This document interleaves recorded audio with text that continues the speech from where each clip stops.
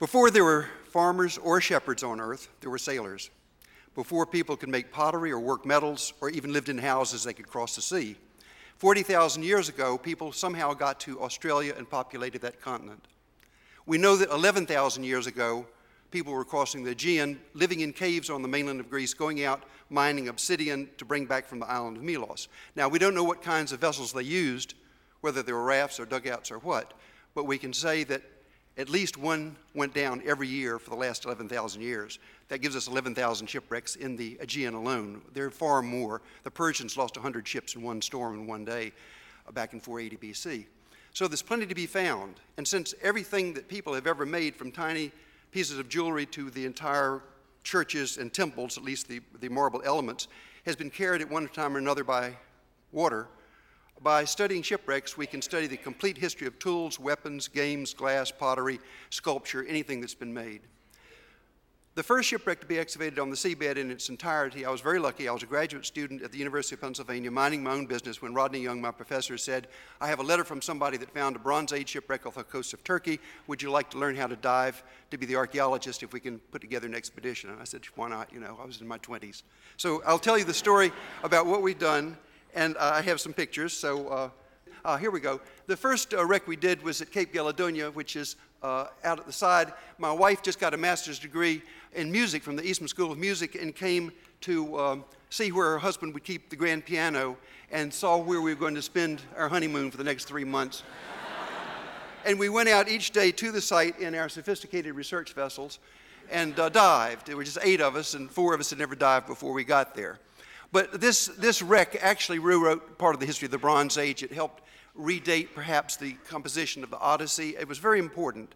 And from there, while I was still a graduate student, I just want to tell you what students can do. I went to the Assistant Secretary of the Navy and I said, we're now building the first commercially built research submarine in America. Is there ever built?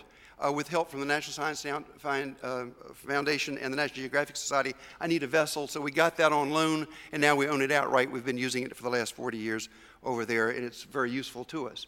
Then in 1973, I was pushing 40, and so I had the 40 fidgets. I had the best job of archaeology there was in the country at the University of Pennsylvania, a tenured faculty position, the best department, and I went a little bit crazy and said, I want to found a completely independent institute devoted to this work. Without knowing where I was going to get the funds, my wife and I sold everything we owned, our house, the children's toys, the car, everything.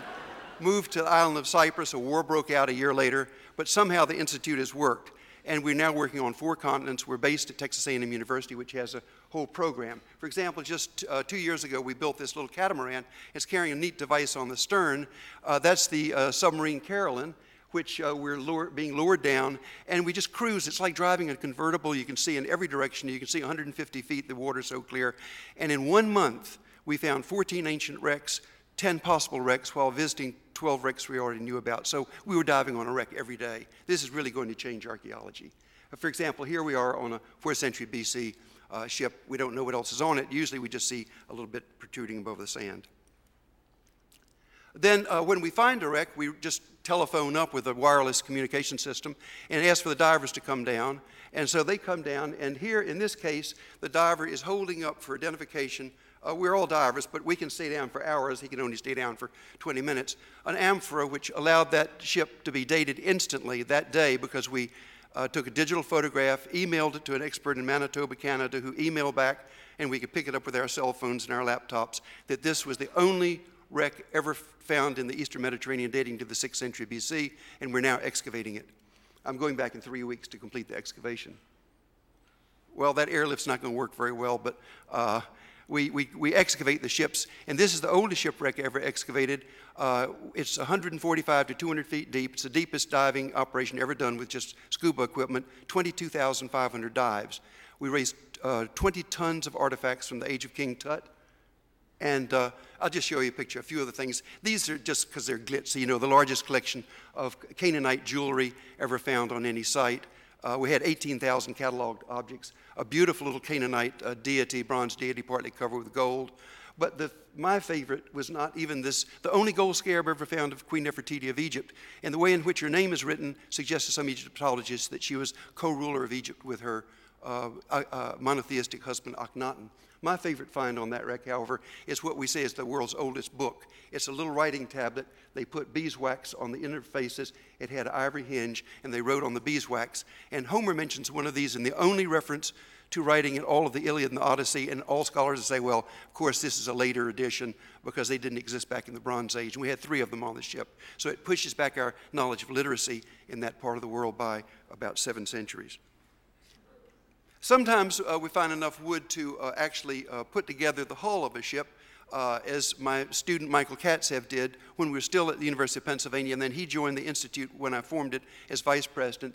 And so we saw this through to completion. It's a 4th century BC Greek ship excavated off the coast of Cyprus, and then that led to a full-scale sailing replica which traced the original route of this ship and sailed beautifully, went through a full gale, and handled very, very nicely, and taught us a great deal about the sailing characteristics of Greek ships. And when I studied archaeology, of course, we'd learned nothing about ships. And yet to ancient Greek or Roman, the ship was as important as anything, because neither Greece nor Rome could have survived without exporting grain from either the Black Sea or North Africa, or they could not have prospered. Now, you saw that little camp we had with my wife there looking for her grand piano with a suitcase full of music. He's straight from the Eastman School of Music. Now we've found out that it's much better to be comfortable, and so we build a nice camp wherever we work. And we can build a camp anywhere. I mean, we could build one on the Mars or the moon if we wanted to. This up here, for example, is used regularly. That's air-conditioned because now all of our mapping is done digitally and with calibrated digital cameras. And so that really gives us a very accurate, very time-efficient method of mapping the position of everything on a wreck.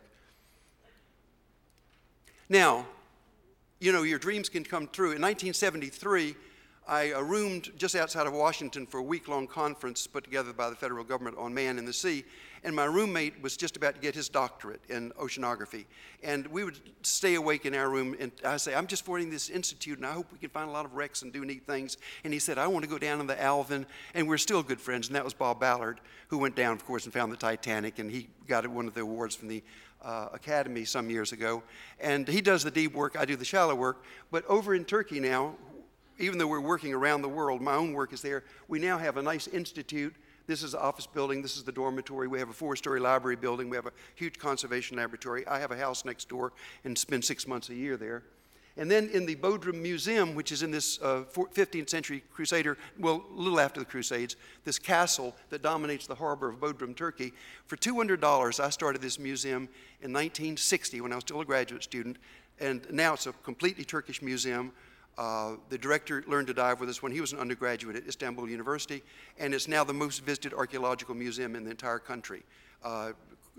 280,000 paying guests went through, I think, last year, where you can see full-scale replicas of what the Bronze Age ship looked like with all the cargo stowed back, and a diorama down here for what the wreck looked like. And then you go next door and you can see the actual objects on display, and you just go from one castle, keep, or tower to another to see what's there. Now, this is my last slide, and I show this, and I'm so glad that the question was asked yesterday about the role of women in science and all the leadership and so forth, because the person who is taking my place on the faculty at Texas A&M next year, who rarely ran the 5th century BC excavation, is Deborah Carlson, who's getting her doctorate in classics at the University of Texas, but did graduate work with us at Texas A&M. And the one who's really running the 6th century BC wreck for me right now is Elizabeth Green, who did MA work with us, and then that's the last slide. And then is getting her doctorate in Princeton in classics. So there's a great role for women in this field, obviously. Thank you.